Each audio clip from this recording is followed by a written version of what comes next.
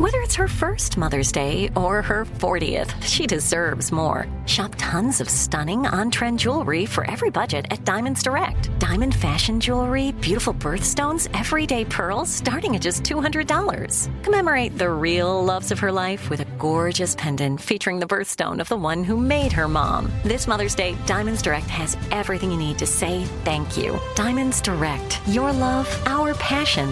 Online at diamondsdirect.com. This is your moment, your time to shine, your comeback. You're ready for the next step in your career, and you want an education employers respect. So you're not just going back to school, you're coming back with Purdue Global. Backed by Purdue University, one of the nation's most respected public universities, Purdue Global is built for people who bring their life experience into the online classroom. Purdue Global, Purdue's online university for working adults. Start your comeback today at purdueglobal.edu. Live Nation presents Concert Week. Now through May 14th, get $25 tickets to over 5,000 shows. That's up to 75% off a summer full of your favorite artists like 21 Savage, Alanis Morissette, Cage the Elephant, Celeste Barber, Dierks Bentley, Fade, Hootie and the Blowfish, Janet Jackson, Kids Bop Kids, Meghan Trainor, Peso Pluma, Sarah McLachlan. Get tickets to more than 5,000 summer shows for just $25. Until now through May 14th. Visit livenation.com/Concert Week to learn more and plan your summer with Sean Paul, Sum 41, 30 Seconds to Mars, and Two Door Cinema Club. Cable news is ripping us apart, dividing the nation, making it impossible to function as a society and to know what is true and what is false. The good news is that they're failing and they know it. That is why we're building something new. Be part of creating a new, better, healthier, and more trustworthy mainstream by becoming a Breaking Points premium member today at breakingpoints.com. Your hard-earned money is going to help us build for the midterms and the upcoming presidential election so we can provide unparalleled coverage of what is sure to be one of the most pivotal moments in American history. So, what are you waiting for? Go to breakingpoints.com to help us out.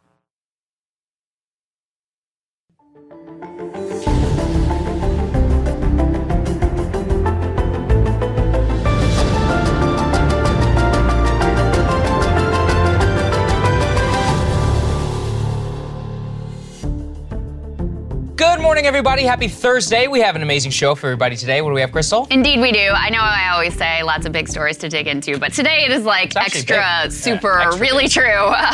Lots of stuff going on with Russia and Ukraine. Putin going ahead and calling up at somewhere around 300,000 Russian citizens. That mobilization has begun. Protests in reaction to that are happening. Plus, he's made new threats regarding potential nuclear weapons. So we'll dig into that. We'll dig into Biden's big speech at the UN. We've also got a massive new legal developments for the former president, including some rulings that are going against him with regard to the special master and the classified documents, and also Letitia James, the Attorney General of New York, announcing a new civil suit against Trump Jr., Ivanka, and Eric. So we have all those details for you. We also have big economic news. We have new indications about the housing market. We have the Fed going ahead and moving forward with that 75 basis point rate hike. And actually, I just saw the Bank of England is moving forward with a rate hike as well. So that's that global tightening that we were talking about.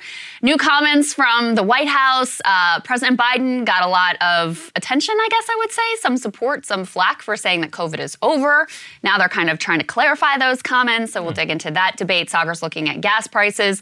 I'm looking at the case of Adnan Syed, who, of course, was the subject of the Blockbuster podcast Serial. It was literally the first podcast I ever listened to. Same. I would not be the person I am today without Sarah Koenig. Shout out to her.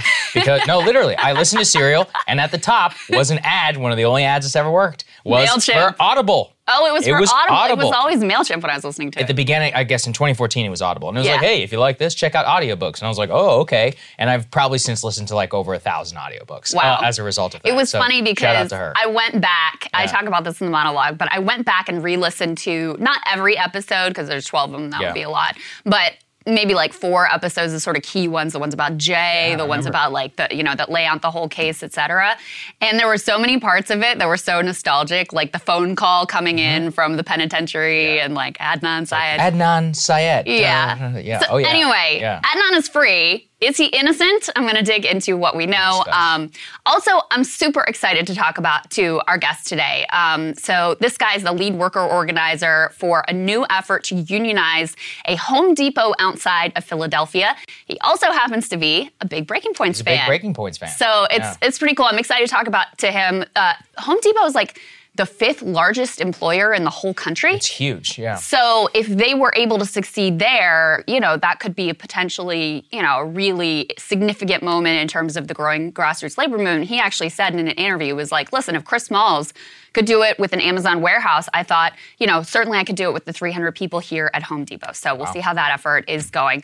Before we get to any of that, though, we got a couple of announcements. Reminder, live show in Chicago. Let's put it up there. Vic Theater, October 15th. Buy tickets now. There we go. All right, so we released a couple of clips from the live show yesterday. Actually did quite well. So if you want to go ahead and check those out, it's a fun vibe. We have a really, really good time with it. And it's all just about, thank you to the audience. And it's very participatory. We're all having a great time. We reveal our verbal tics. That was my favorite segment. Yeah, people really enjoyed it. So that's great. I'm glad you did. Go ahead and buy tickets. If you're in the Midwest, go ahead. There's a link down there in the description. All seems to be going well. Number 2 is the discount going on right now for Counterpoints. As we said, 10% off on an annual membership here for Breaking Points helps us fund our expansion and hire the person who needs to help, Ryan and Emily, because James is swamped right now. Mr. Producer James, he took a bow at the end of the show in Atlanta, and he loved it. So let's give it up. Much deserved, much earned. The audience was very appreciative, as we are, of James and the work that he does. I just want to remind people who are already premium subscribers, because frankly, my dad was asking me about this yesterday, so I wanted to make sure I was really clear.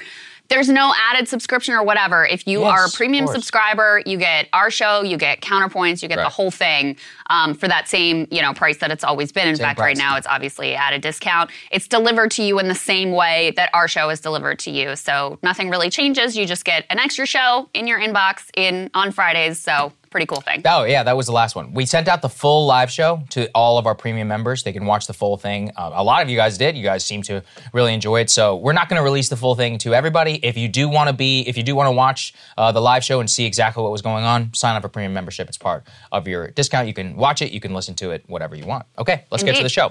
Let's start with Putin. Obviously, this is the biggest news. Not only what Putin announced late Tuesday, well, I guess, Tuesday to Wednesday, very early in the morning, but all of the geopolitical reaction. We're going to start very first with what Putin had to say. Let's put this up there on the screen. Putin declares partial mobilization of the Russian defense forces. The decree was signed that says, quote, this is a translation, only citizens who are currently in the reserved and above all, those who served in the armed forces have certain military specialties and relevant experience will be subject to conscription. It's effectively the same as the United States calling up like the National Guard or the U.S. Army Reserve. So not going fully to the general population, like drafting them into basic training, but people who have already previous military experience. So let me say, though, that, that's what they're saying and that's how they're selling it.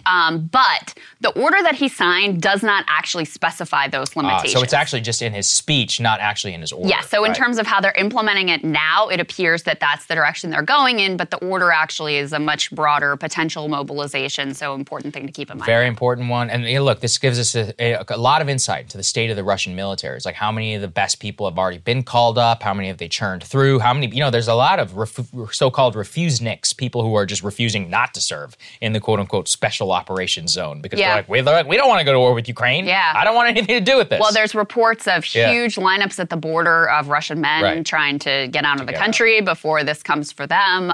There were reports that I think were kind of unconfirmed that the airlines have been told to stop selling tickets. There's a lot of rumors going out of Russia. So I don't know if that one is accurate or not, but there certainly is a lot of video floating around of, big lineups at the border of people like, I'm getting the hell out of here before I have to go and fight in this stupid war that I didn't want anything to do with. People are freaking out. And, immediately after the Putin speech, let's put this up there, the Russian defense minister, Sergei Shoigu, he came out and said that Russia is going to draft 300,000 reservists to support the military campaign in Ukraine. He also gave us one of the most laughable statistics yet, that only 5,937 Russian soldiers have been killed since the start of the conflict. That is ludicrous. The actual, look, nobody knows the actual number, but it's probably more along the lines of like 10,000 to 20,000 than it is 6,000. And we know that based on actual open source stuff coming out of Russia of people who are posting and, mourning their loved ones. This is just like what happened to the Soviets in Afghanistan. They always tried to cover up their death toll. And in the end, people knew the truth because because at the end of the day, you got to notify somebody's family when they die. And then people start talking, going to funerals. It's like, hey, there's all these funerals now all of a sudden. And you weren't even supposed to grieve. It was one of the factors actually that led to the decline of the Soviet Union, especially in terms of a lack of confidence in the state. So what does all of this mean? Well, there's a lot of different ways in order to read it, but I think let's focus first on Russian society, because Putin, this is a big loss for him. He sold this war as, I was thinking about it recently in the context of the Iraq War. We were sold the Iraq War, light footprint, 150,000 guys, go in, lightning, come out. We're out. That's it. And Eric Shinseki and a lot of other guys told the U.S. public and the U.S. Congress, like, no, you're probably going to need like 400,000 people. Otherwise, you're going to have a massive insurgency on your hand. The Bush administration didn't want to listen. In this case, that's the Putin. And so Putin thought, I can do this with a couple 100,000 guys, all this military equipment. We have one of the world's great power militaries. It's going to be over in like 2 weeks. Yeah. Well, 6 months into this thing. Obviously, they've now also suffered a humiliating defeat. So this is kind of like the quote-unquote surge for Putin. He's doubling down on the war in Ukraine and saying, okay, fine, my initial sell to the Russian population that this wasn't going to really affect your life and I wouldn't have to call up reserves, a quote-unquote special operation, not a war. This is a big domestic loss, I think, no matter which way that you want to spin it. Yeah. Another fascinating thing, what I found, Crystal? He cited nationalist criticism of him on Russian television, which really makes me think that it was all a Kremlin plot in the beginning. To manufacture dissent coming from the right, saying, why aren't you doing more? Why aren't you calling up? He acknowledged them in his speech and was like, I have heard you, I have listened to you, and that has led me to this decision. I mean, it's possible because you also saw, we covered here the amount of criticism that was coming on state TV and from these bloggers that, normally isn't really allowed. So the fact that it was allowed, that's possible. I mean, it's also possible that, look, genuinely the place he feels pressure from is from his right. From the harder core nationalists. And so after this, what has been a series of stunning advances by the Ukrainian military and stunning setbacks for Russia, he kind of had to do something.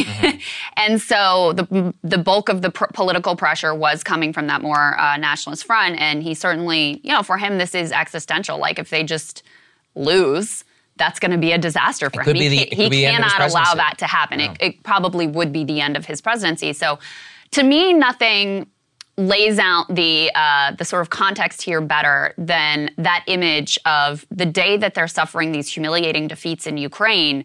Putin is there inaugurating a new Ferris wheel. Like, they were still trying to hold on to this idea that the bulk of the public could be insulated from this conflict and that it wouldn't have to impact their lives.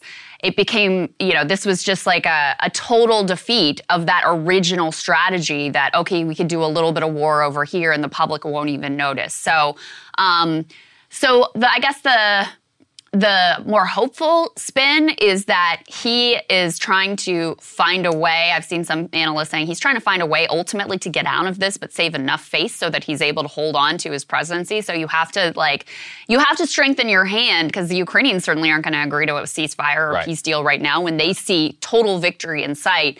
So that was one analysis that I saw, that this is an attempt to sort of strengthen the hand so that he might be in a position to negotiate for some sort of ceasefire that wouldn't just be utter and total humiliation. But there's no doubt about it. From the beginning, how he thought this would go, it has not gone anything like that. From hoping that it could just be this sort of limited effort that the public was protected from thinking they could just roll right into Kyiv.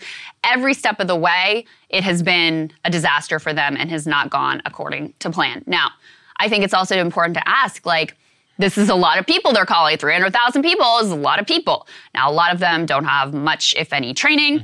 This is certainly, they're not sending their best, so to speak. They've lost a lot of their sort of most skilled military, well-trained soldiers already.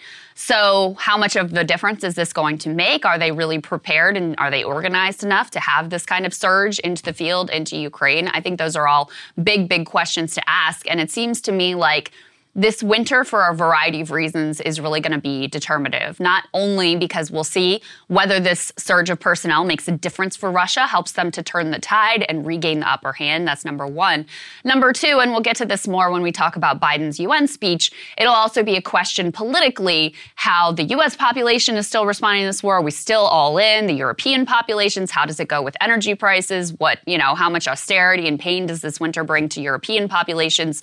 So I think a lot will be determined over the course of this winter. Yeah, I think that's right. And, we also have to acknowledge some of the heroes across Russia. I mean, let's put this up there on the screen. Spontaneous protests broke out all across the country. Here's a video just from Moscow. I'm not going to say this is the entire Russian population, but that's a lot of people that I'm looking at. There's clearly an organic pushback among some percentage. Yeah, right. Exactly. I mean, even if it's 10%. And remember, look, to live in an authoritarian country like Russia, and it's not like these people can easily leave, and to risk your literal life and imprisonment, to do this takes some serious, serious courage. So we want to acknowledge those people. In terms of the military, let's put this up there. Michael Kaufman, he's that military analyst that we've relied on several times throughout this invasion. I think he put it in a very measured and important way. He's like, look, first and foremost, of course, we don't know. So we should not make any deterministic or definitive claims. But here's what he says. I would not suggest that this can turn around Russia's fortunes in the war, as in, are they going to be immediately on the offensive? Probably not. However, and here's what he says, I would take care of being dismissive, especially looking towards the medium term of this winter in 2023, because force availability and manpower matters. Hence, the implications can vary. What he essentially comes to and arrives at in this thread in his analysis is that the Russian military can use these forces to plug up their weak defenses like those that folded in the Ukrainian offensive and just make it into much more of a war of attrition and make it, frankly, far more difficult for the Ukrainians to try and advance. Are they capable enough to go on the offense? What Kaufman points out is that the Russians have bled through some of their best generals, some of their best fighting forces. Their logistical challenges are obviously, terrible, and it would take probably more than the quote-unquote partial mobilization to actually, they would have to basically fully mobilize their entire society and army in order to wage war, which was not supposed to be the case for a great power military fighting a quote-unquote third-rate army. Well, they've proven themselves that when you're fighting for your life, you're going to fight very differently. On top of the weapons that we have supplied to the Ukrainians, this is going to actually probably bring it even more balance to the conflict, which does unfortunately mean that everybody's kind of locked in at this point. The Ukrainians, now they've really only got, let's say, 8 to 10 weeks left of these people. Obviously, they're not called up yet. They're not yet on the front line. They've really not got much time before winter strikes, and in which they can still continue to capitalize on that. That's why they're begging for weapons right now harder than they ever have in a long time. So it's a very mixed bag in terms of what it tells us. Is it overly deterministic? No, probably not. This does not mean the end of Ukraine. Does it mean, though, that Putin is on his very last legs? Also no. This is somewhere in the middle, which is why it's hard to describe to people. Yeah, I think it's important to have a lot of humility about what this will actually mean in the battlefield, because first of all of the analysts have gotten things wrong, dramatically every step of the way. In Afghanistan, they were dramatically wrong. So I just, at this point, I'm just, it might mean something, it might mean nothing. We'll see how it all unfolds. Great point. In terms of what happens on the battlefield.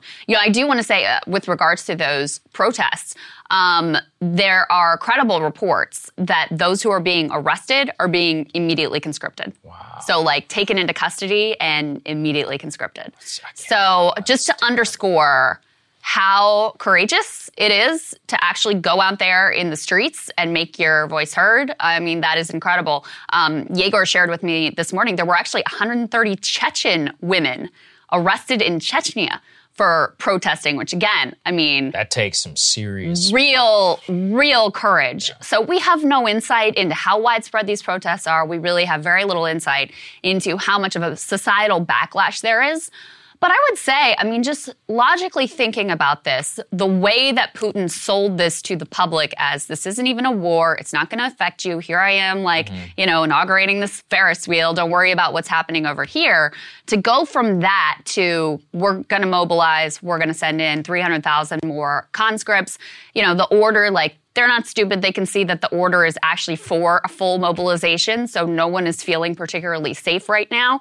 So anyway, I could certainly imagine that there is significant, deep concern and backlash to the movement in this direction. So we'll see how all of that plays out. Yeah, absolutely. Let's move on then next to the most, frankly, important one, which is nuclear. We opened one of our shows on Biden's response to Putin on nuclear weapons, and Putin has issued a new and very troubling taunt, both to President Biden and to the entire West. So let's put this up there on the screen. This is analysis from Andrei Baklatitsky. So he is specifically a nuclear analyst, and he breaks down President Putin, what seemed like an offhand comment about nuclear weapons, actually was a change in Russian nuclear doctrine, and why it is just so important in order to break it down. Here's what he said. He said that, quote, some high-level representatives of key NATO states made statements about the possibility and admissibility of use of WMD nuclear weapons against Russia. First of all, I don't know what he's talking about, and that seems to be complete bullshit. So just let's all be clear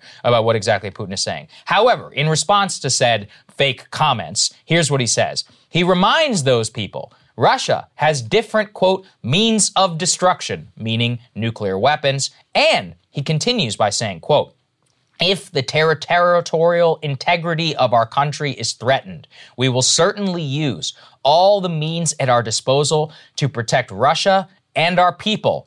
It's not a bluff. He continues. The citizens of Russia can be sure the territorial integrity of our motherland, our independence and freedom will be ensured. I emphasize this again, with all the means at our disposal. So, why does this matter? Two fronts. Number one, because at the same time those partial mobilizations were announced, Crystal, they also announced those fake referendums that are going to occur in 4 separate regions across Ukraine. We don't know the full date, all of that. All of those referendums will be much like the Crimea referendum, a fake pretext in order to fully annex these territories into Russia, and officially, as part of Russian law, would be part of the Russian Federation. Why does that matter? Because then, if we are talking about fighting in those areas, in Crimea, in Kursk, in the Donbass, in Luhansk, in these regions, they could claim a part of this new nuclear doctrine that this violates their, quote, territorial integrity with weapons used by the West. This is the real nightmare scenario in terms of we obviously are not going to accept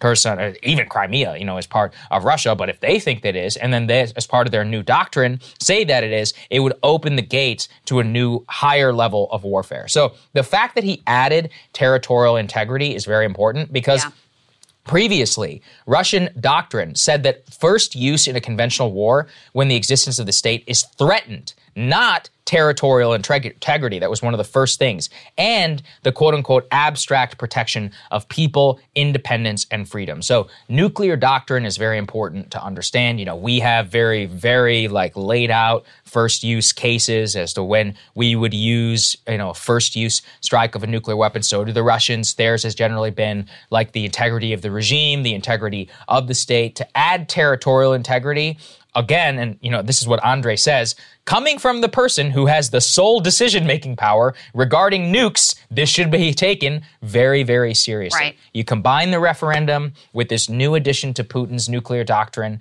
and look, we have no choice in this country but to take it seriously. Yes. Is he lying? Is he bluffing? I don't know. He says he's not. He's bluffed in the past. He is obviously a liar. This pretext of all of this is completely fake, but that doesn't mean that you can't take it seriously whenever he says these things. That's 100% correct. Zelensky's response was basically like, nah, he's bluffing, but maybe. Yeah.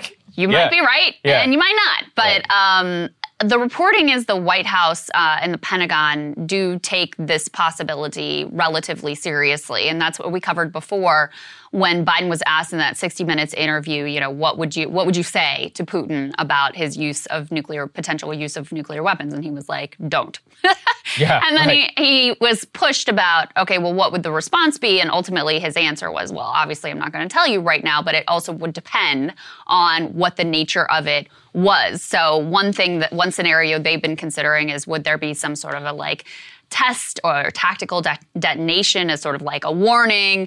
those sorts of things are very, very scary, even as, oftentimes the way the media covers it is like, oh, this would be no big deal. But make no mistake, it would be a huge deal.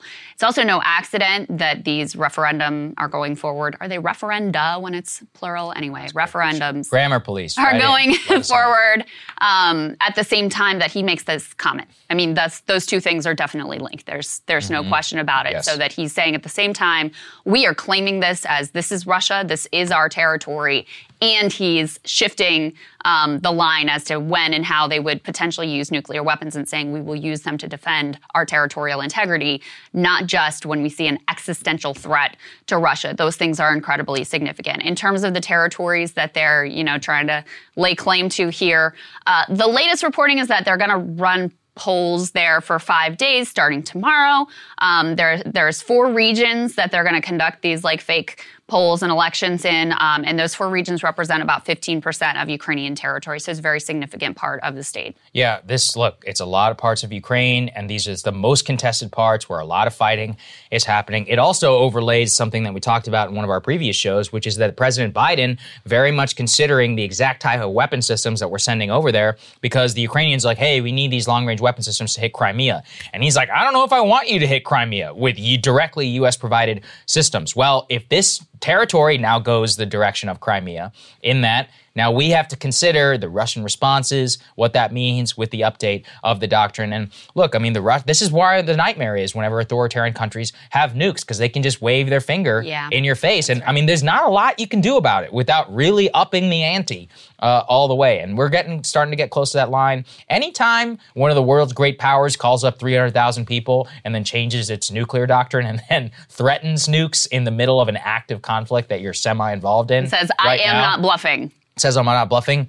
Pay attention, people. Yes, so this is a new phase of the war. Who the hell knows what's going to happen? Indeed. Let's move on to President Biden. So obviously the way that the United States is going to respond to this is also going to impact the conflict both on the ground and geopolitically. President Biden happened to be speaking the next day on Wednesday at the UN General Assembly, where he directly addressed President Putin. Let's take a listen. Let us speak plainly. A permanent member of the United Nations Security Council invaded its neighbor, attempted to erase the sovereign state from the map. Russia has shamelessly violated the core tenets of the United Nations Charter. No more important than the clear prohibition against countries taking the territory of their neighbor by force. Again, just today, President Putin has made overt nuclear threats against Europe and a reckless disregard for the responsibilities of the non-proliferation regime. This world should see these outrageous acts for what they are. Putin claims he had to act because Russia was threatened. But no one threatened Russia, and no one other than Russia sought conflict. In fact, we warned it was coming, and with many of you, we worked to try to avert it.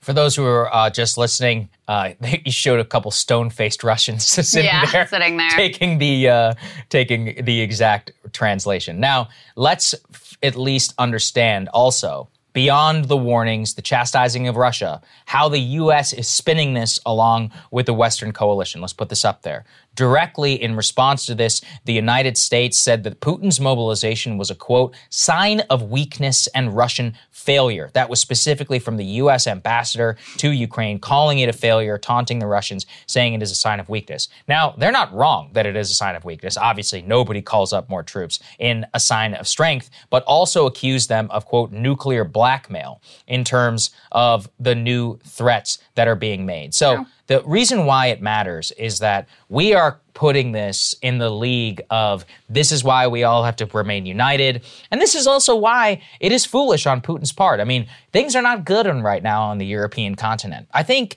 that if he hadn't done this, let's say that the war hadn't changed all that much, there might have been some opening for protests in France and Germany, especially as it gets colder in the winter. These governments, they're dug in. You can't change policy whenever the guy is calling up 300,000 people and waving a nuclear weapon in your face. It just why would the German chancellor change policy then? Like, now he's moving forward. They're nationalizing like a Russian oil plant in Italy right now. One of their biggest suppliers is also a Russian oil giant. They're probably just going to take it over.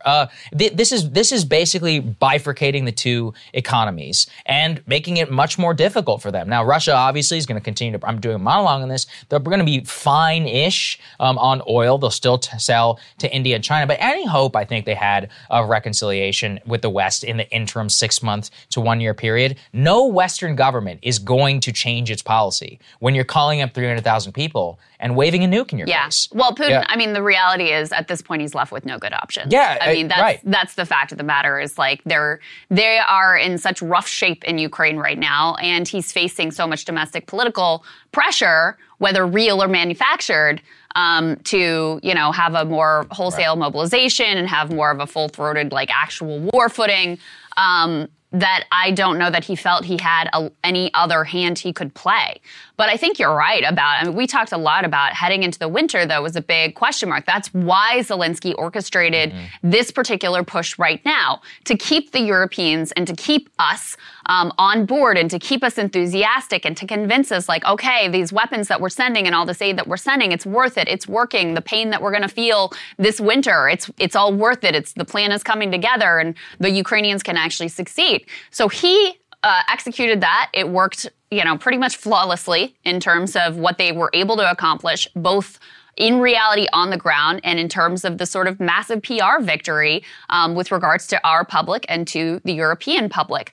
You have not had yet big signs that there is a real faltering of commitment either, in any part of the NATO alliance. So, if Putin was betting on, okay, we're going to go into the winter and things are going to be tough and the public is going to revolt against what the European and American governments are doing, that might still happen, but there aren't signs of it yet.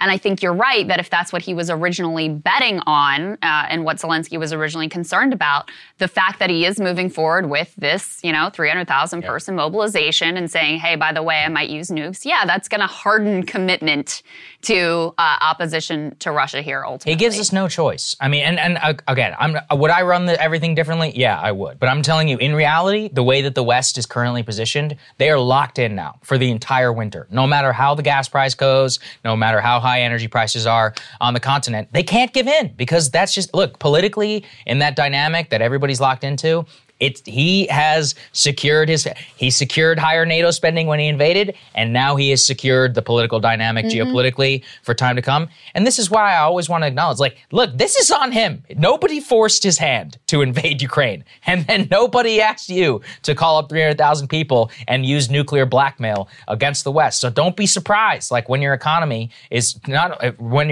tanking, and then even when there is domestic political strife in Europe, that they're just not going to give in. It's like, this is what happens when people get locked into conflict. In one more sign of how much things have gone off the rails for the Russian military, there was a report this morning, take it with a grain of salt, et cetera, but there was an interesting report this morning that Putin is actually personally directing troops on the battlefield, which is like... Right. It's like LBJ Vietnam shit. Right, like if you have a functional military... that never happens. That should not be happening. Let's do a little history lesson, right? Like, one of the problem ones with the Vietnam War was that literally the president of the United States has like a rolling hills model of Vietnam and is picking B-52 targets. Yeah, once that happens, things have gone bad. Like, very, very...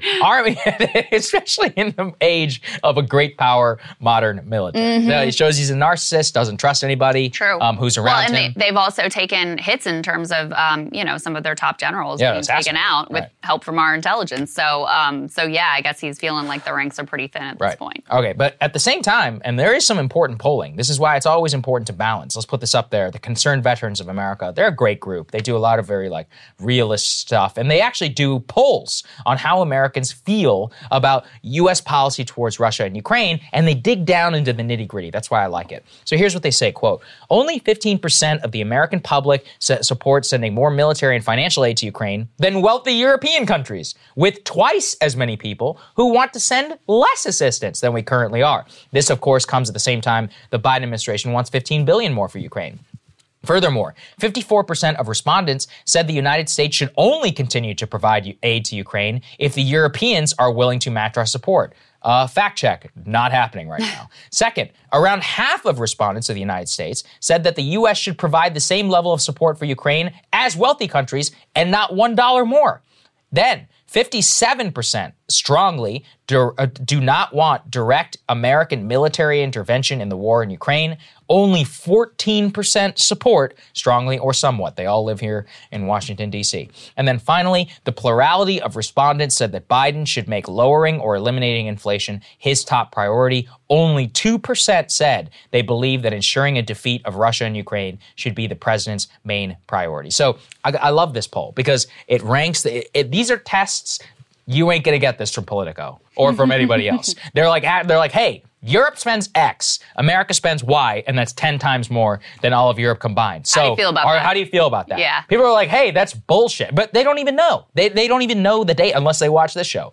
Even then, it's like it's very difficult in order to get this information out. So when people are confronted, they're very nuanced. Of course they want to help Ukraine, but they think the Europeans should step up. Yeah. They think that, and they also strongly oppose intervention. I love this because it just shows you Americans are good people, but they also don't want to get, embroiled in a multi-decade war and all of this. And the establishment people in this party and in the media, they don't represent any of this view. Yeah. What these numbers really underscored to me is, again, what a sort of like pivotal moment this is, because public opinion does hang on kind of a knife's edge. Absolutely. Right now there continues to be support for the direction. Obviously, with Zelensky being able to notch some significant victories, that's going to continue to encourage that support. And, the fact you've had gas prices coming down, you're going to cover whether that's going to continue in that direction or not, has helped to sustain that support. European governments are starting to put together packages so that they can help their populations out to get through the winter.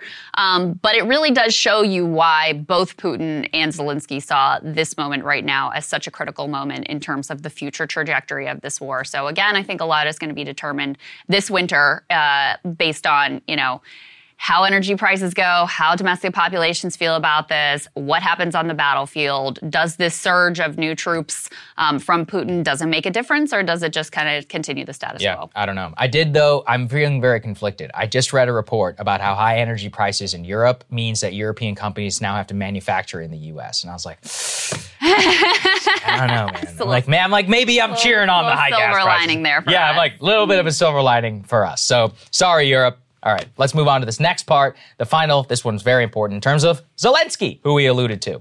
Let's put this up there on the screen. He said, quote, "I don't believe the world will let Putin use nuclear weapons." Zelensky happened to be doing an interview with a German television network, Bild, I probably said that wrong, that he doesn't believe Russia will use nukes, but he doesn't completely rule out the possibility either. He says, quote, in response to Putin, "Tomorrow, Putin can say, in addition to Ukraine, we also want a part of Poland. Otherwise, we will use nuclear weapons. We cannot agree on such compromises." Now, obviously, Poland is actually a NATO ally. Ukraine is not. And it's not a surprise or accident that he's saying Poland, because that's what precipitated the outbreak of World War II.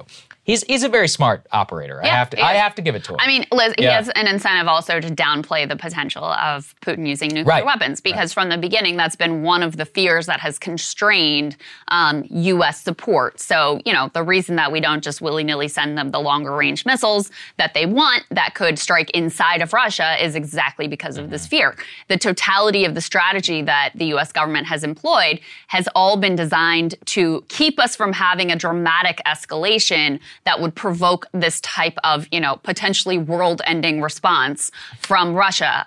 They talked about it as the boil the frog strategy, where it's, step by step by step by step, but very carefully. Now, again, it's not exactly how I would have done things, but this is the way that they're thinking about it.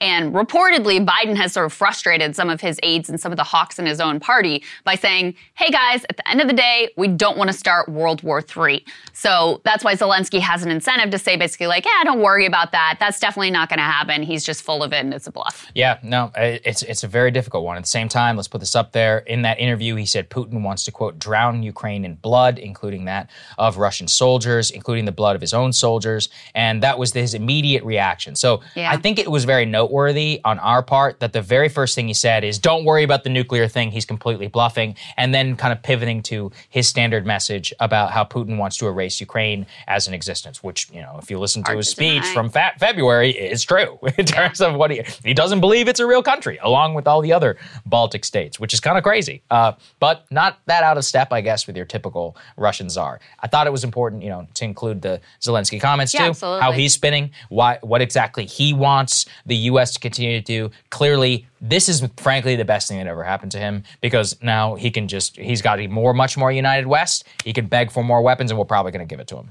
I think that's the TLDR that people need to take away. We will see. Turning to domestic politics, as I referenced before, some more major legal developments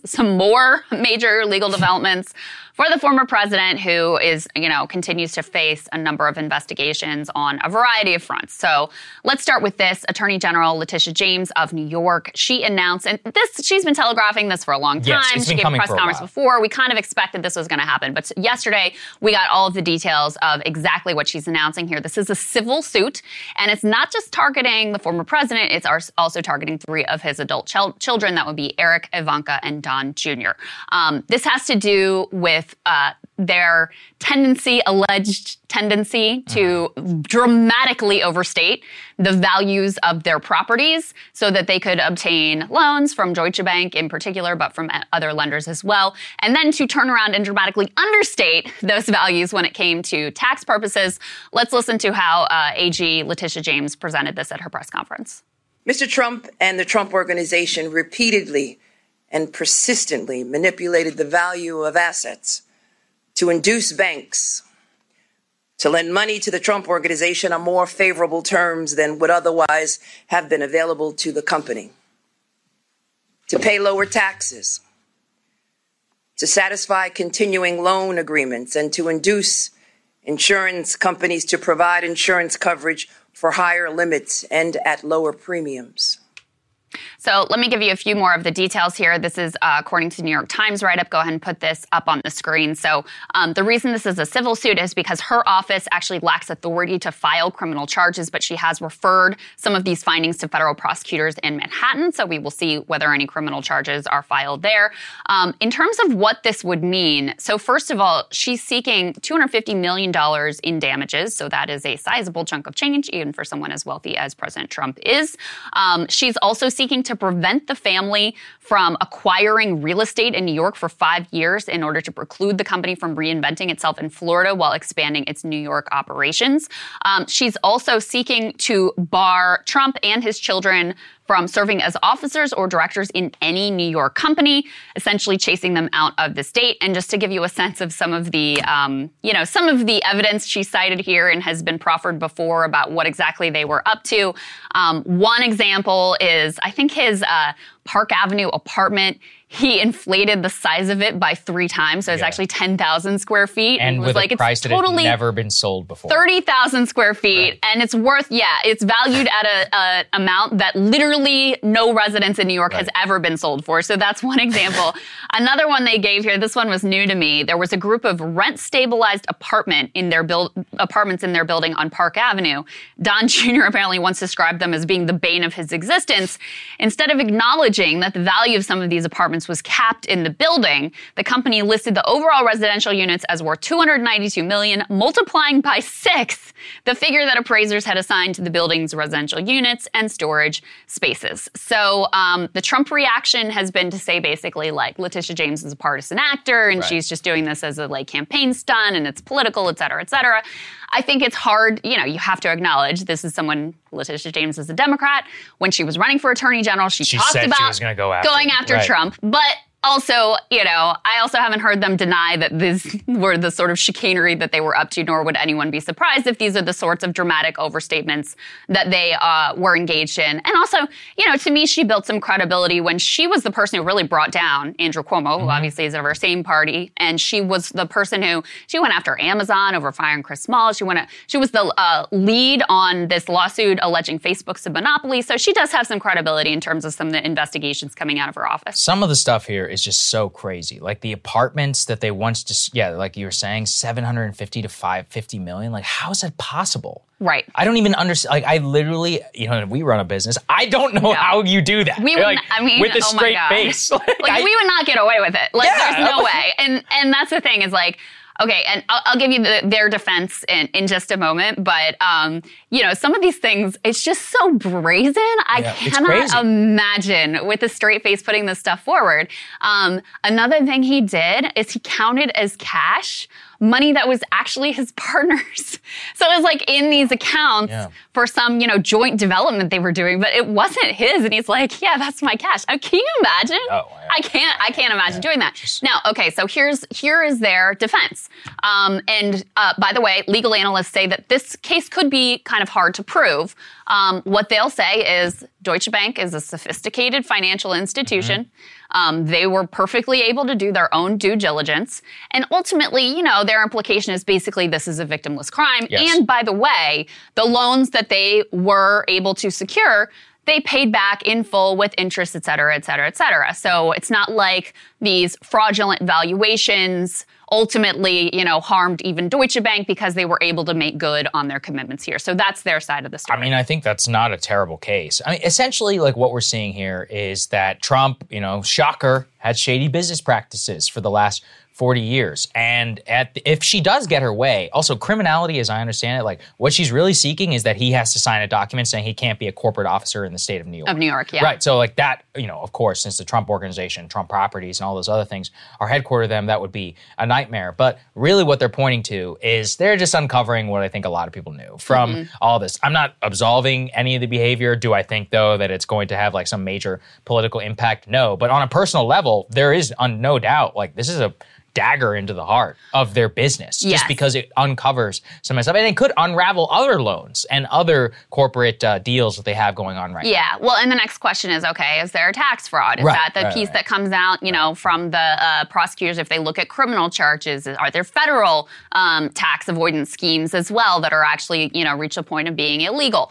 Now, some of the reasons why this could be more irksome to Trump than you might think is, number one, as you're pointing at, like this is a significant potential blow to his business. I mean, that's real. Number two, his children are named. So it hits, in a personal way there that this is not just about him. It's about his, about three of his adult children as well. And then also it does kind of strike at the core of his whole brand and image and mystique and like his, his projection of lavish, extreme wealth. And, the dollar figure she's seeking here is ultimately pretty significant. Couple other legal details that are worth mentioning. Apparently, reportedly, they had offered a settlement and Letitia James said, no, thank you. Another thing was two of the four, so Trump, Don Jr., Eric, and Ivanka, two of them pled the fifth when they were questioned about this. I think it was Trump and Don Jr. And then the other two, Eric and Ivanka, did not. And one thing I learned in reading about this that I didn't know is in a civil suit, you are actually allowed to use against them the fact that they pled the fifth.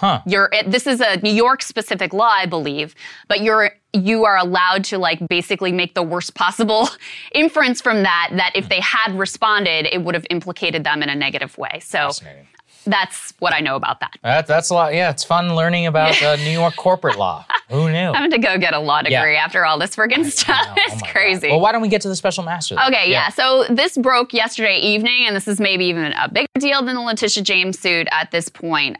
So let's go ahead and put this up on the screen. Government securing a pretty significant victory here with an appeals court panel. They have granted the DOJ's request for a stay of parts of Judge Cannon's ruling. Specifically, what the government won here, and this is a big deal, is the right to be able to use the classified documents, about 100 classified documents that were seized in the search. They're allowed to use them in their ongoing criminal investigation. Previously, they had been blocked from doing that, and that was going to significantly delay what they were able to do in terms of deciding whether or not to file charges. So this panel of three judges, two of whom were Trump appointees and one of whom was an Obama appointee, and they ruled unanimously in the government's favor, saying, no, you can go ahead and use these classified documents documents. And furthermore, the other piece here, as I understand it, is that means that the special master who has been appointed to go through all the documents, now those 100 classified documents are out of the special master's purview. So this is a pretty significant win for the government. As I understand it, there are a couple of possibilities for the Trump side to appeal this. One would be to ask the 11th Circuit to consider this, quote, en banc, which is like with all of the judges, with a 3-judge panel. That's, from what I read, unlikely to happen. The other avenue would be to take this to the Supreme Court. Also unlikely that the Supreme Court would take this up just because it's this kind of like nitty-gritty procedural matter. So looks like a significant victory for the government that will allow them to continue to investigate this and potentially build a case and not create these long delays that they were concerned about. Right. So 2 parts of this, right? Yes. As I understand it. Number 1, the special master is basically like, if you can't prove that you didn't declassify these documents, you're done.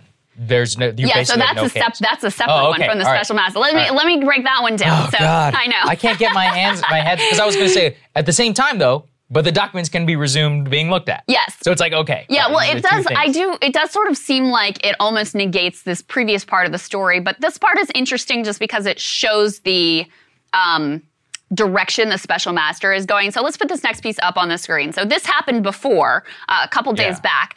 The special master really had a pretty spicy exchange with Trump's lawyers where he was like, hey, you can't have your cake and eat it too, meaning you can't float this idea of, oh, maybe he declassified all of this, and so you shouldn't worry about the fact that it's classified, but then not enter any specific evidence of the fact that these documents were declassified.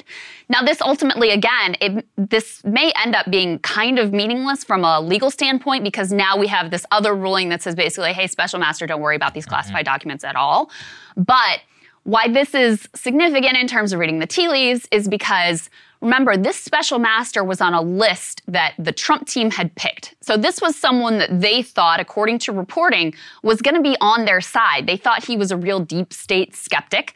He was involved in the whole, I'm sorry to go back to all of this, but the whole Carter page, FISA court stuff. He was actually on the FISA court, and apparently he was very critical of how all that was handled. So they thought, oh, this is one of our guys.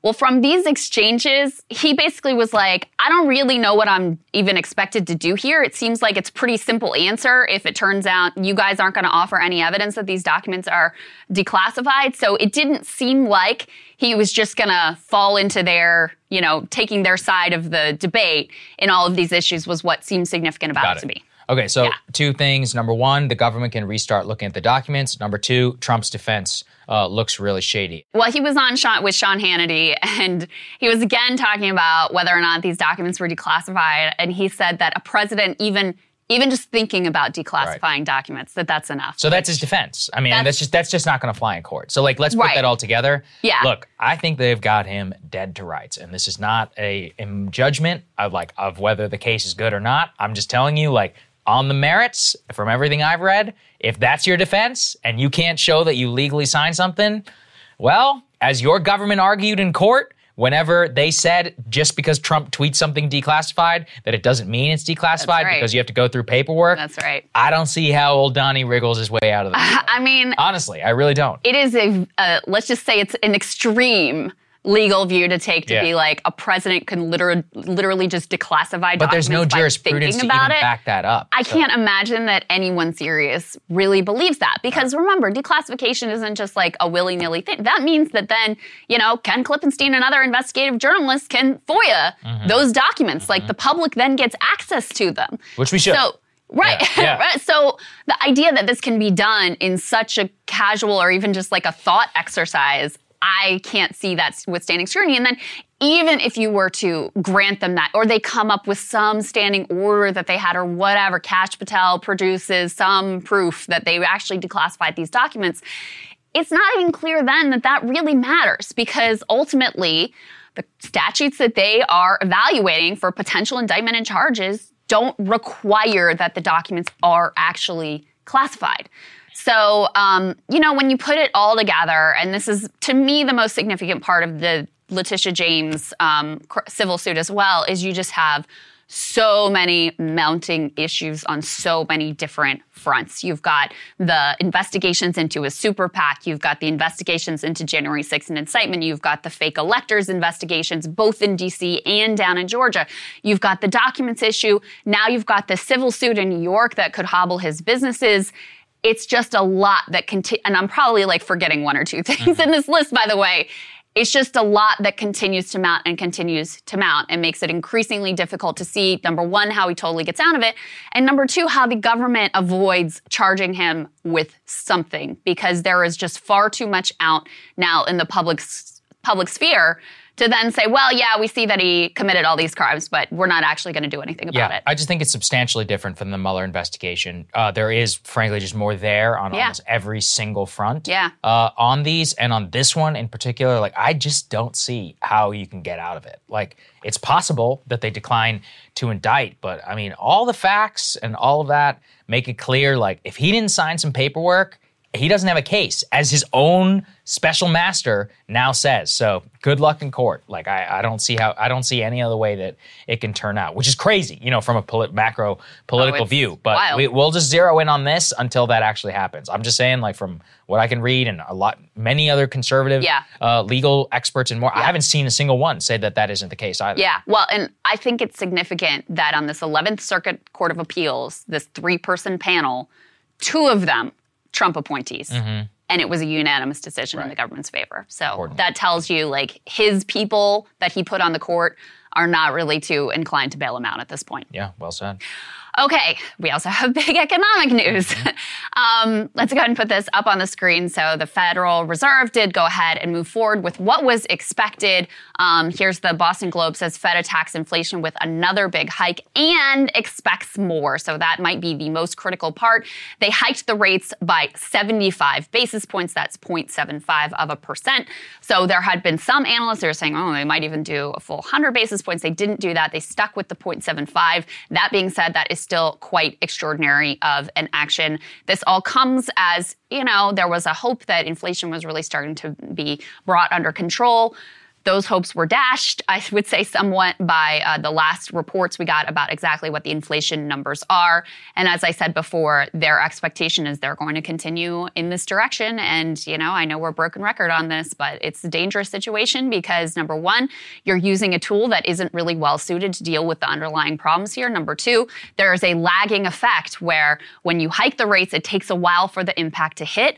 They're very clear about, hey, we want to get wages down. We want to get unemployment up. This all could potentially be a disaster for you all because the worst possible scenario is you continue to have a high inflation, but you also have a severe recession. Yeah, exactly right. And all of the downstream effects are just becoming completely crazy. Let's put this next one up there on the screen. Existing home sales fell dramatically in August, and prices are softening significantly. And then furthermore, I mean, put the next one up there. This is a crazy one that you found. The median American household would need to spend 44.5% of their income to afford payments on a median priced house in the United States. That's insane. The highest percentage on record going back to 2006. Wow. So what is going on here? Wow. Here's another way. Somebody just sent me this, and it's actually completely insane whenever you consider it. In terms of mortgages, if you secured a 30-year fixed mortgage on a $600,000 home at a 2.6% interest rate in 2021, you now have the same monthly mortgage as someone that just bought a $392,000 home at today's 6.2% interest rate. That's how much interest rates matter whenever you buy property. Almost, 2/3 of the value of the house. And so that's why what we say is like, look, just because the sticker price goes down, you ain't paying less. I mean, unless you got a ton of cash in the bank. That's right. You know, you're not doing so well. Yeah, it really is a worst of all possible worlds. Right. Because if you're a homeowner, number one, you're stuck in your house because you can't afford to give up the mortgage rate that you've got locked in. I mean, you're in the best possible position, but you're also watching your equity go down as prices are coming down in most major major markets. Right now, as of now, you've only had 2 markets across the country, Boise and Fairbanks, Alaska, that have actually seen year-over-year declines. But you have a majority of markets that have seen prices come down from their peak, okay? So we are in that. Prices are softening. They are headed downwards. So homeowners are stuck and they're seeing the equity in their house decline. But they're in the best possible position. Right.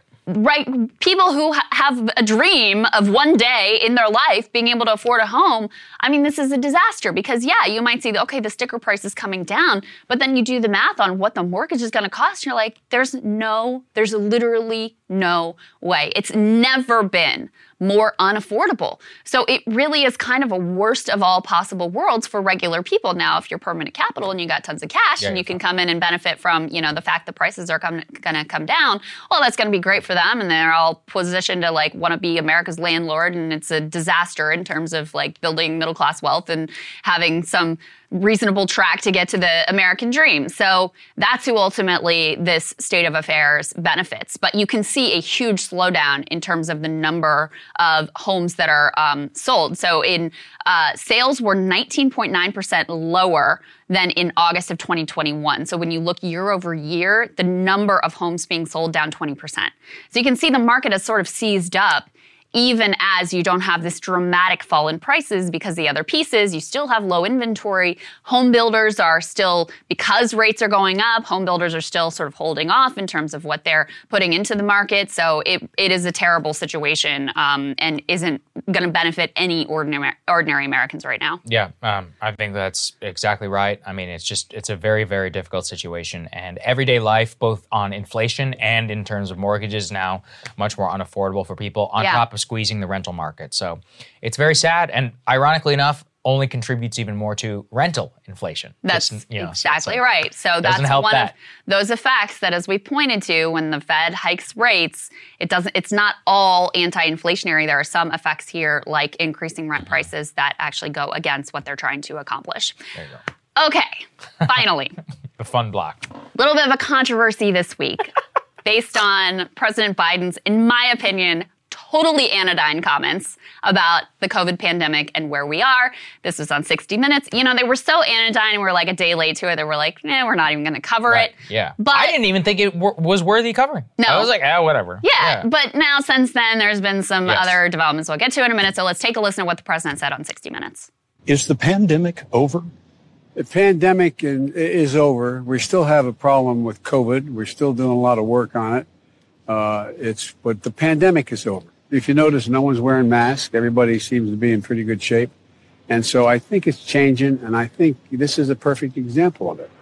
So, Saagar, personally, what irritated me about the backlash to this among, liberals who are super committed to COVID forever politics is it really ignored that second part of what he said. Because he didn't say, the pandemic is over and COVID is gone and that's it. Yeah. He added some very reasonable caveats here that basically indicates, it's not a pandemic anymore. It's now endemic to the population. And yeah, we still have a problem, but we're in a better place. How can you deny that that's ultimately He's also the case? descriptively correct. People do not predominantly wear masks anymore. People are not predominantly pulling their kids out. Some people are. I live around a lot of them, and I feel bad for them. But hey, look, it's a free country. You can do whatever you want. Yeah. That's what he was saying. On a population-wide level, most people are not behaving like they're a pandemic, nor should they, in my opinion. But that's my opinion. So descriptively, he was stating a fact. And yet, of course, the Branch Covidians freaked out at these comments, Crystal, prompting then... I haven't heard that phrase before. Oh, it's my personal favorite, Branch Covidians. There's so much you could do with it from a meme perspective. Then, though, as a result, because apparently these people have tremendous cultural cachet, this is why we have to cover it, the White House press secretary gets involved in this. It's not just they have cultural cachet. It's that they have a lot of sway within the Democratic Party. Yeah, because you're talking about them being disproportionately represented among the donor base. Oh, and we'll get to, then there's a piece of that that's important in a moment. But so, these, in my opinion, accurate and anodyne comments that shouldn't have sparked any sort of disagreement. It was just manifestly true. They got enough pushback so that the press secretary, Karine Jean-Pierre, got asked about it with the folks over at Morning Joe. Let's take a listen to that. Also in the 60 Minutes interview said that the pandemic is over. There's been quite a bit of pushback to that statement by the president. Where is he today on that? So just to step back for a second, what we saw during that interview, 60-minute interview, when he made those comments, he was walking through the Detroit car show, the halls of the Detroit car show, and he was looking around. We have to remember the last time that they had held that event was 3 years ago. Even as we're talking about UNGA, the president's going to speak shortly, as I just mentioned, that hasn't been held in person for about 3 years as well. So we are in a different time. He's been very consistent about that. And the reason why is because we are now prepared. We are now ready. We know how to deal with this pandemic. It is now more manageable. It's not as disruptive as it's been in the prior years.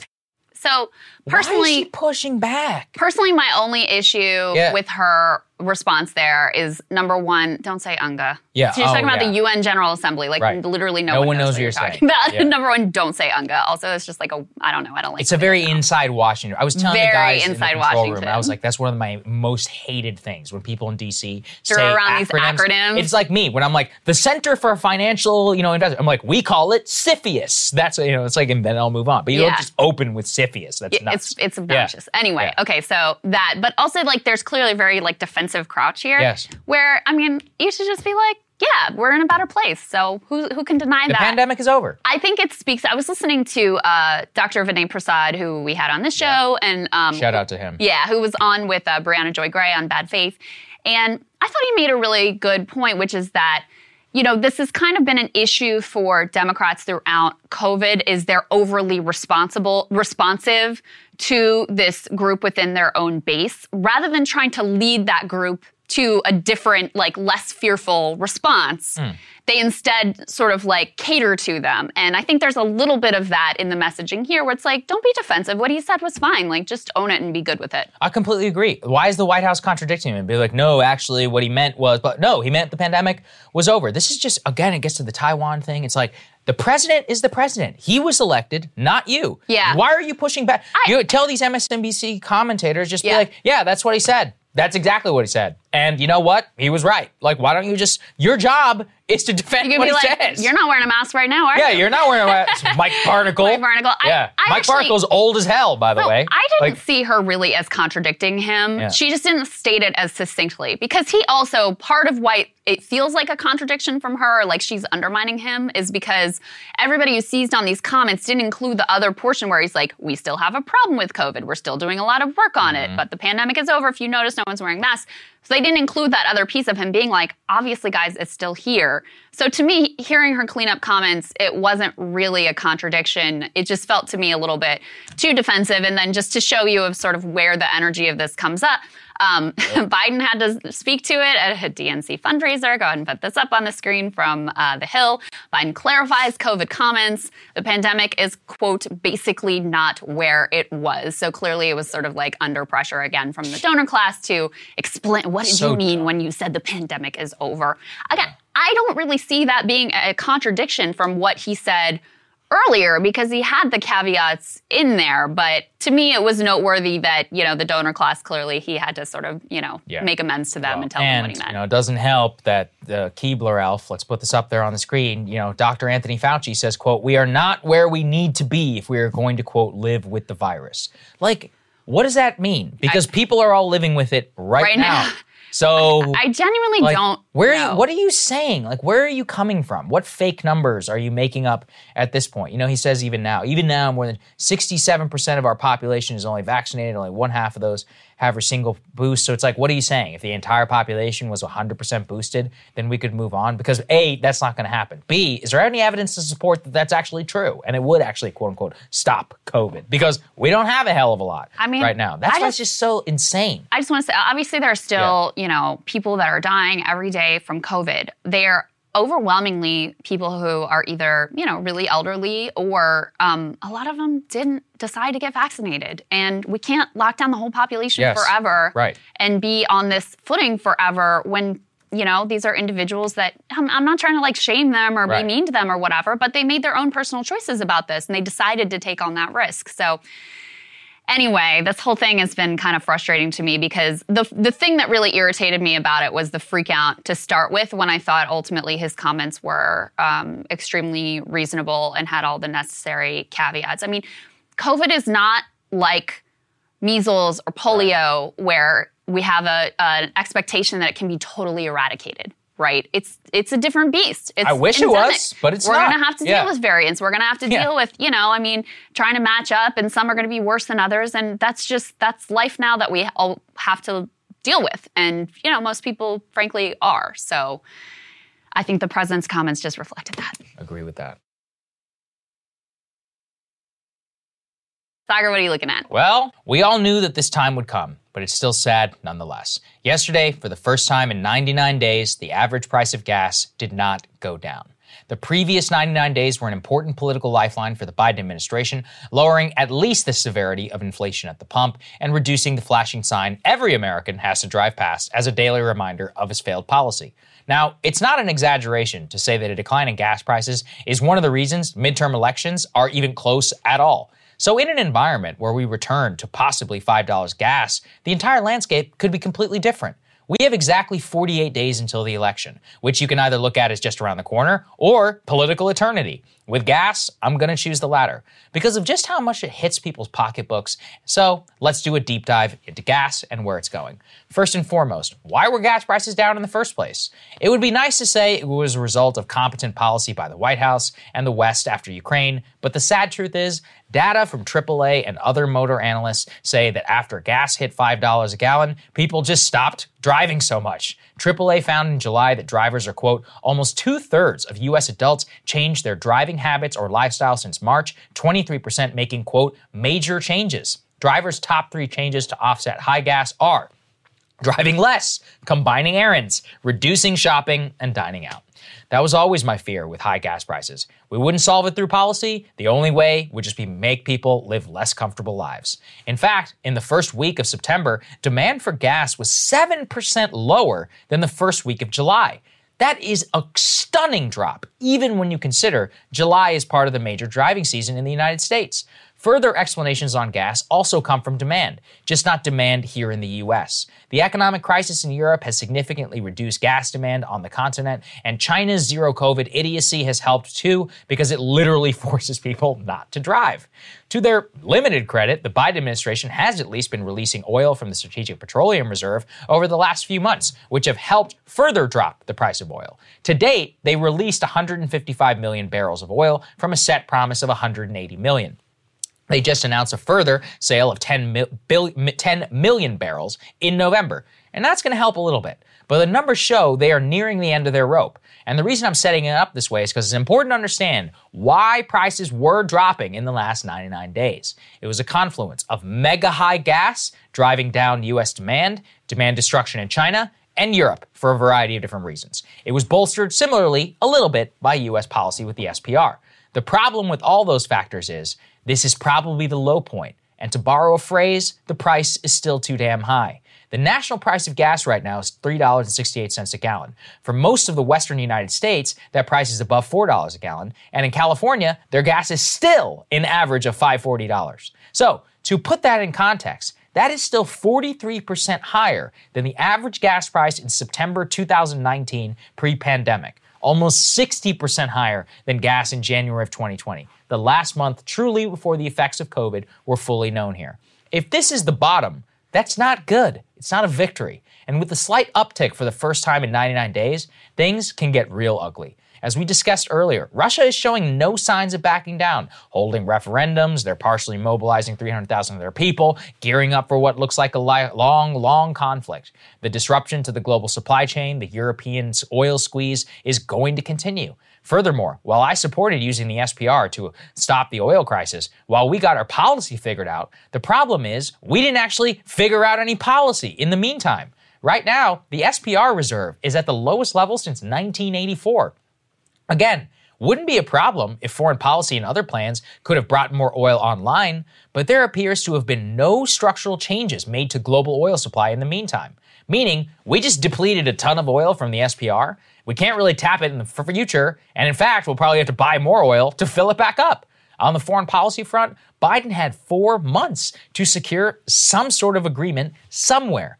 What they landed on was the dumbest scheme of all time. Number one, trying to cap the global price of Russian oil. Of course, that literally only works if you have total control over the global market. Immediately after announcing their genius plan, the Russians came out and said, okay, we just won't sell it to anyone at that price cap. And the Indians and the Chinese are like, hey, we'll buy more at whatever price as long as you want. As long as that Russian price is lower than the global market price, they're making a killing. So outside of Russia, what did they do? Instead of securing some agreement with the Saudis, the Venezuelans, or anyone else with oil, the majority of OPEC countries instead chose to actually cut back oil production 2 weeks ago. That cut was less about depleting supply, but about signaling to the global market. OPEC, they are loving high gas prices. Specifically, they will defend $100 a barrel. A price which is now floating much of these petro economies. It was described this way, quote, OPEC Plus is demonstrating it is willing to shrug off the entities of the Biden administration, which has been lobbying Saudi Arabia, the UAE, and other producers to increase output and help bring down the price of gasoline.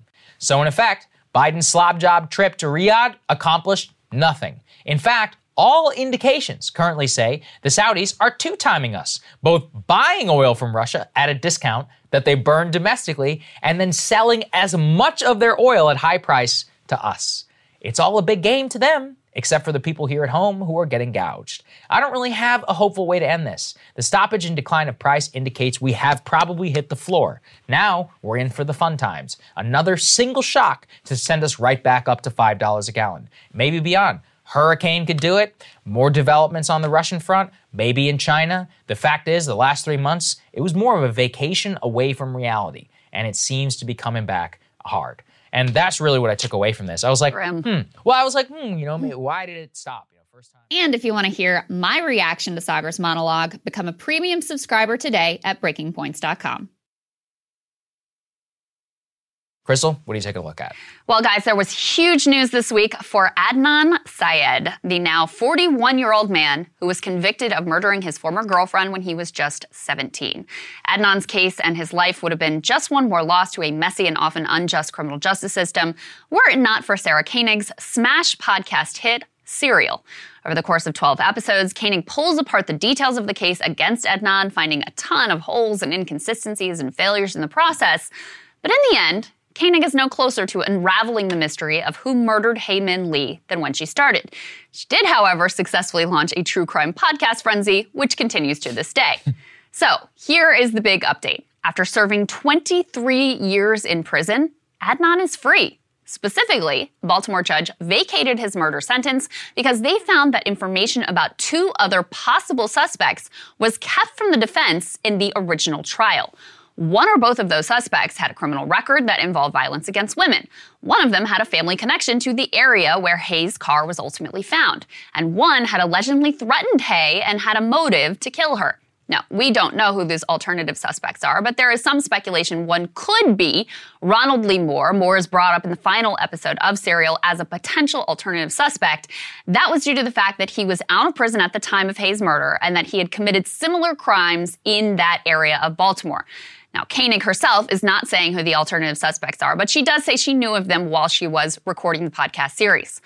So basically, the bombshell that led to this conviction being vacated was that the state hid the ball, illegally hiding information from the defense that could have helped Adnan get off in his original trial.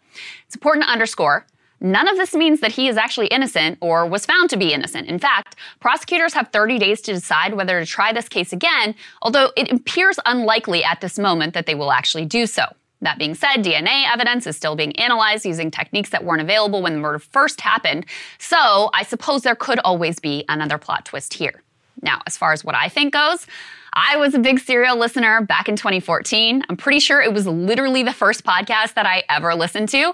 And while I was listening, I was always looking for ways to give Adnan the benefit of the doubt. I know it sounds simplistic, but he just didn't feel like a killer. And I suppose it says something about my own views of human nature, being the overly trusting, often to the point of naivete person that I am. So when I first heard the news and saw the information about the alternative suspects, my initial instinct was satisfaction, that even though this wasn't exactly what the judge ruled, Adnan must have been innocent after all.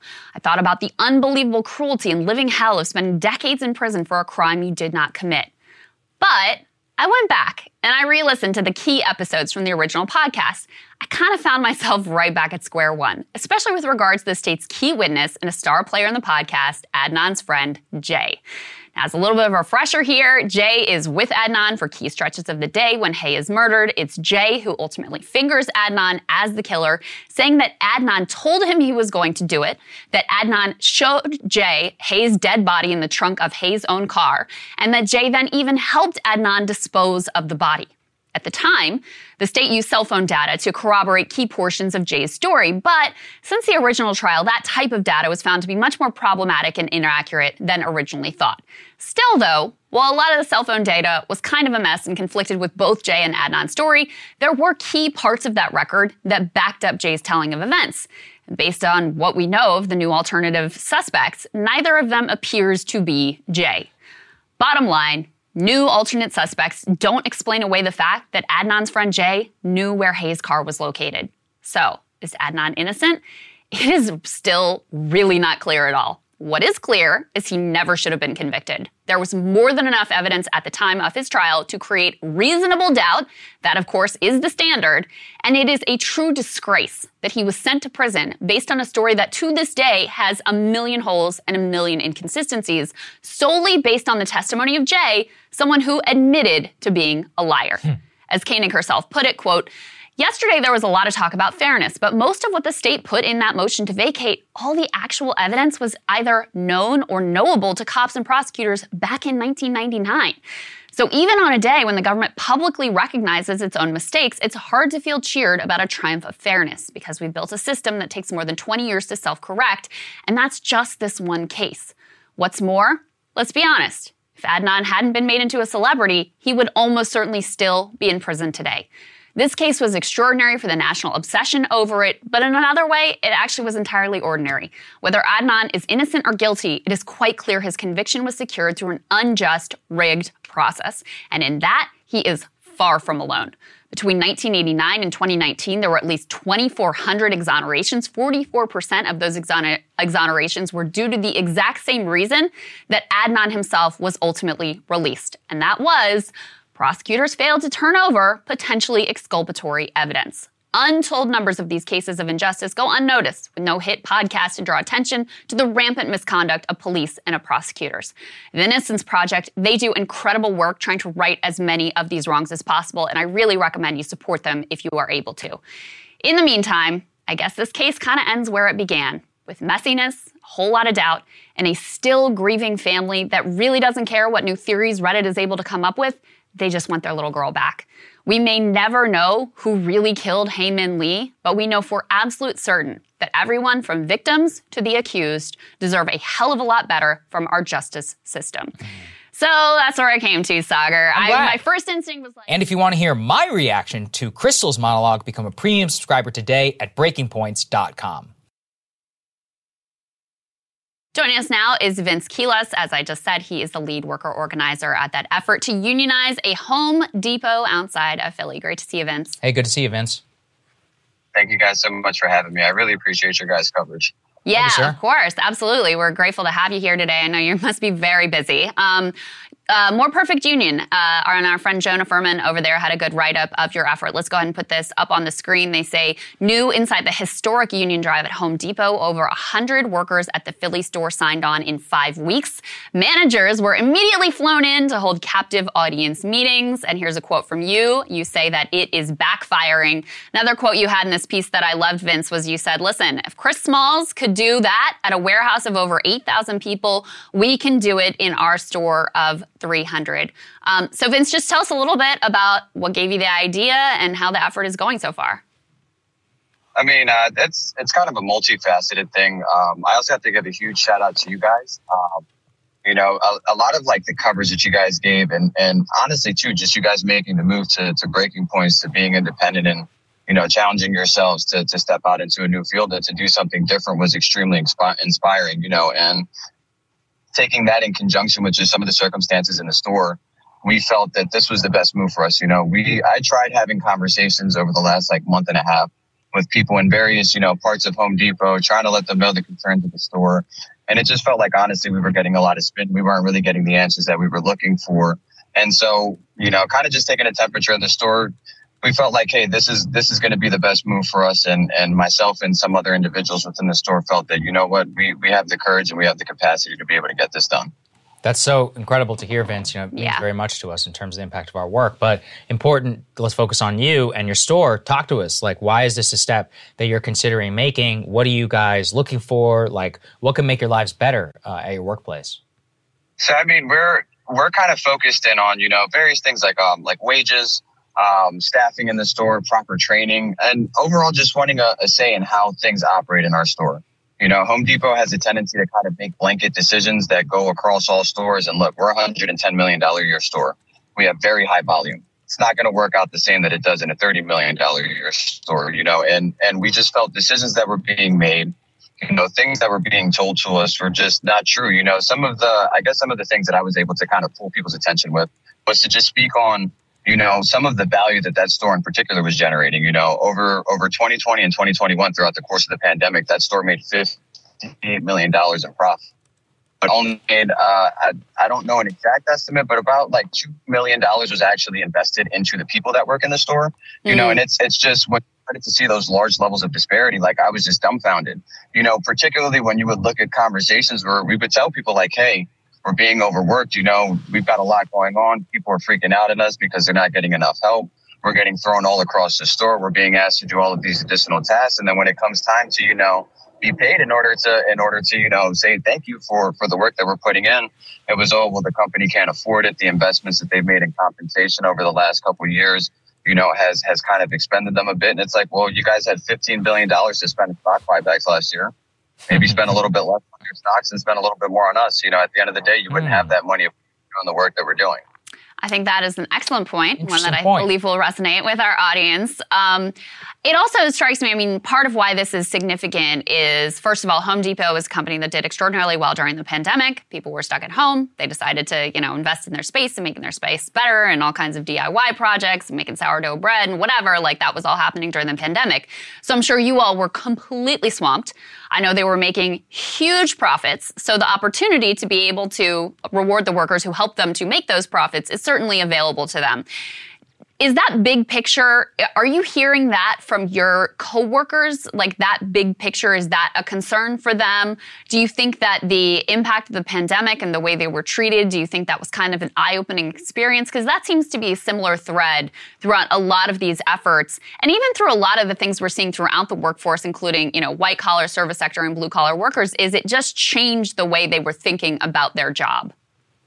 Yeah, absolutely. I think one of my coworkers said it perfectly when our district HR person came to the store to see us. And she said, honestly, we felt abandoned. They didn't come into the store for about a year. And an interesting tidbit for us, and I'm sure it can probably resonate at other stores, district didn't walk in for about a year. And when we had our first walk, when they came back, we got ripped to shreds. We got, criticisms on everything that was wrong with the store. And it's like, is this what you guys really think? People were getting threatened. People were like, there's a guy that got beat up and carjacked out in the parking lot. Somebody had to go get checked into a mental hospital for working a 32-hour shift straight. There are some serious issues and some serious concerns that are happening in this building. And again, I tried my best to be fair. I'm not somebody when I'm trying to get something done, I don't want to be super combative. I don't want to, try and come at people's personal character, but I tried to give them the opportunity to say hey, we know the numbers, we know how you guys are doing, and we're just not seeing the effort. Right. One of the things that they're trying to kind of do right now in the statements that they're making is, I'm uninformed when it comes to the idea of a union and what it is that they can get done. But if you guys were to walk into my store right now, they've literally doubled or tripled the payroll with all of the salaried managers in there, with all the help that they're getting in. So it's like, you guys can go and you can invest all of this, to prevent a union, but you can't, invest this, in a proactive manner to take care of the people that took care of you, right? Because you want to brand yourselves as, we're taking care of our essential workers. We're looking out for our people. Well, where is it? We don't feel it. Yeah. It wasn't until this petition was filed that I could see the hope in people's eyes in that store. Before then, everyone had the life sucked out of them. Sorry, go ahead. I was just going to say, it does remind me so much of some of the things that Chris Smalls told us about when he was fighting for the Amazon union, is they tried to paint him as like, oh, he was stupid. I remember the famous, like, oh, he's inarticulate, he's not smart.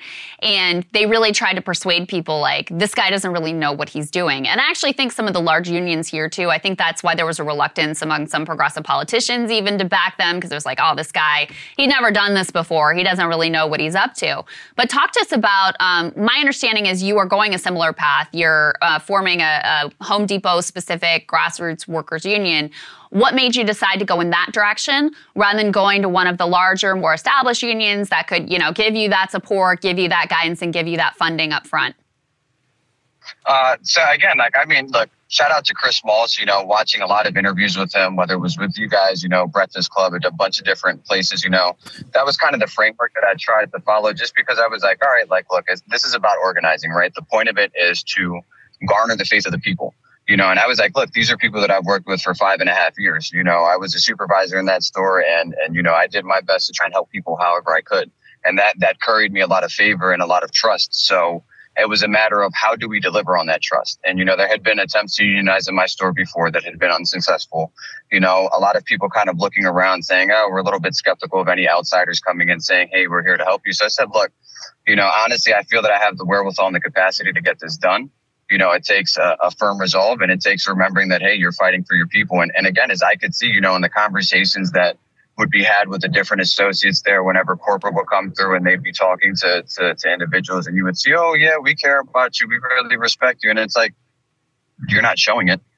Right. At the end of the day, I could sit here and I could say a bunch of nice things to my colleagues and to the employees that work with me, but it's up to me to show them, right? Not just to say things, but to actually do things. And you guys are a $300 billion company. Like, you have the capacity to.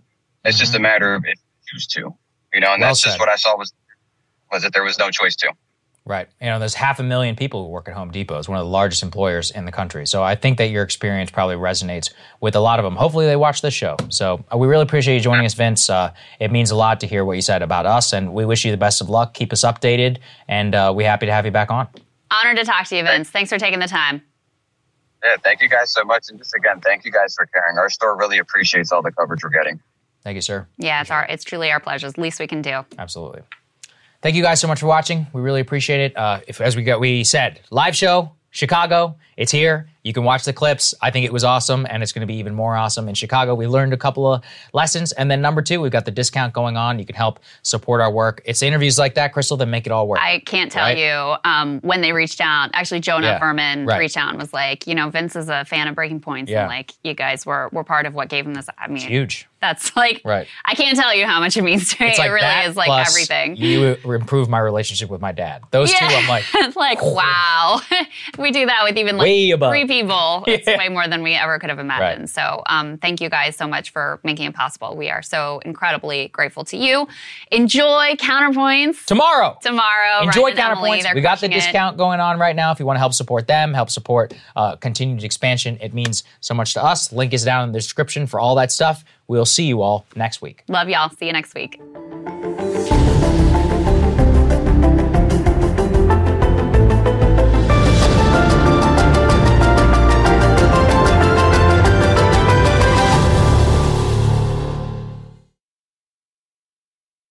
Become a part of the fast-growing health and wellness industry with an education from Trinity School of Natural Health. Trinity graduates can empower their communities through natural health principles and techniques, whether they go into practice to guide others toward their wellness goals or open a store to sell their favorite health products. Trinity grads are equipped to change lives. With 19 online programs and flexibility to fit your busy schedule, including the popular Certified Natural Health Professional, you can get the training that helps you turn your passion into a career. And here's the best part. You can earn the certification in less than a year. From herbology to naturopathy and health coaching, Trinity allows you to make a meaningful difference by helping others live healthier, happier lives. Don't wait any longer to pursue your passion for natural health. Enroll today at trinityschool.org. That's trinityschool.org. Live Nation presents Concert Week. Now through May 14th, get $25 tickets to over 5,000 shows. That's up to 75% off a summer full of your favorite artists like 21 Savage, Alanis Morissette, Cage the Elephant, Celeste Barber, Dierks Bentley, Fade, Hootie and the Blowfish, Janet Jackson, Kidz Bop Kids, Meghan Trainor, Peso Pluma, Sarah McLachlan. Get tickets to more than 5,000 summer shows for just $25. Until now through May 14th. Visit LiveNation.com/Concert Week to learn more and plan your summer with Sean Paul, Sum 41, 30 Seconds to Mars, and Two Door Cinema Club. Are you looking for the perfect move-in ready home this spring season? Now's the time to buy at Fisher Homes. For a limited time only, enjoy below-market interest rates starting at 5.375% APR, 6.139% APR. With these exclusive lower rates, you can save hundreds on a move-in ready home and start enjoying the benefits of home ownership even faster. Schedule your personal tour with one of our new home specialists at FisherHomes.com and make this spring the season you find your perfect home sweet home. Financing provided by Victory Mortgage, LLC, NMLS 461249, Equal Housing Lender.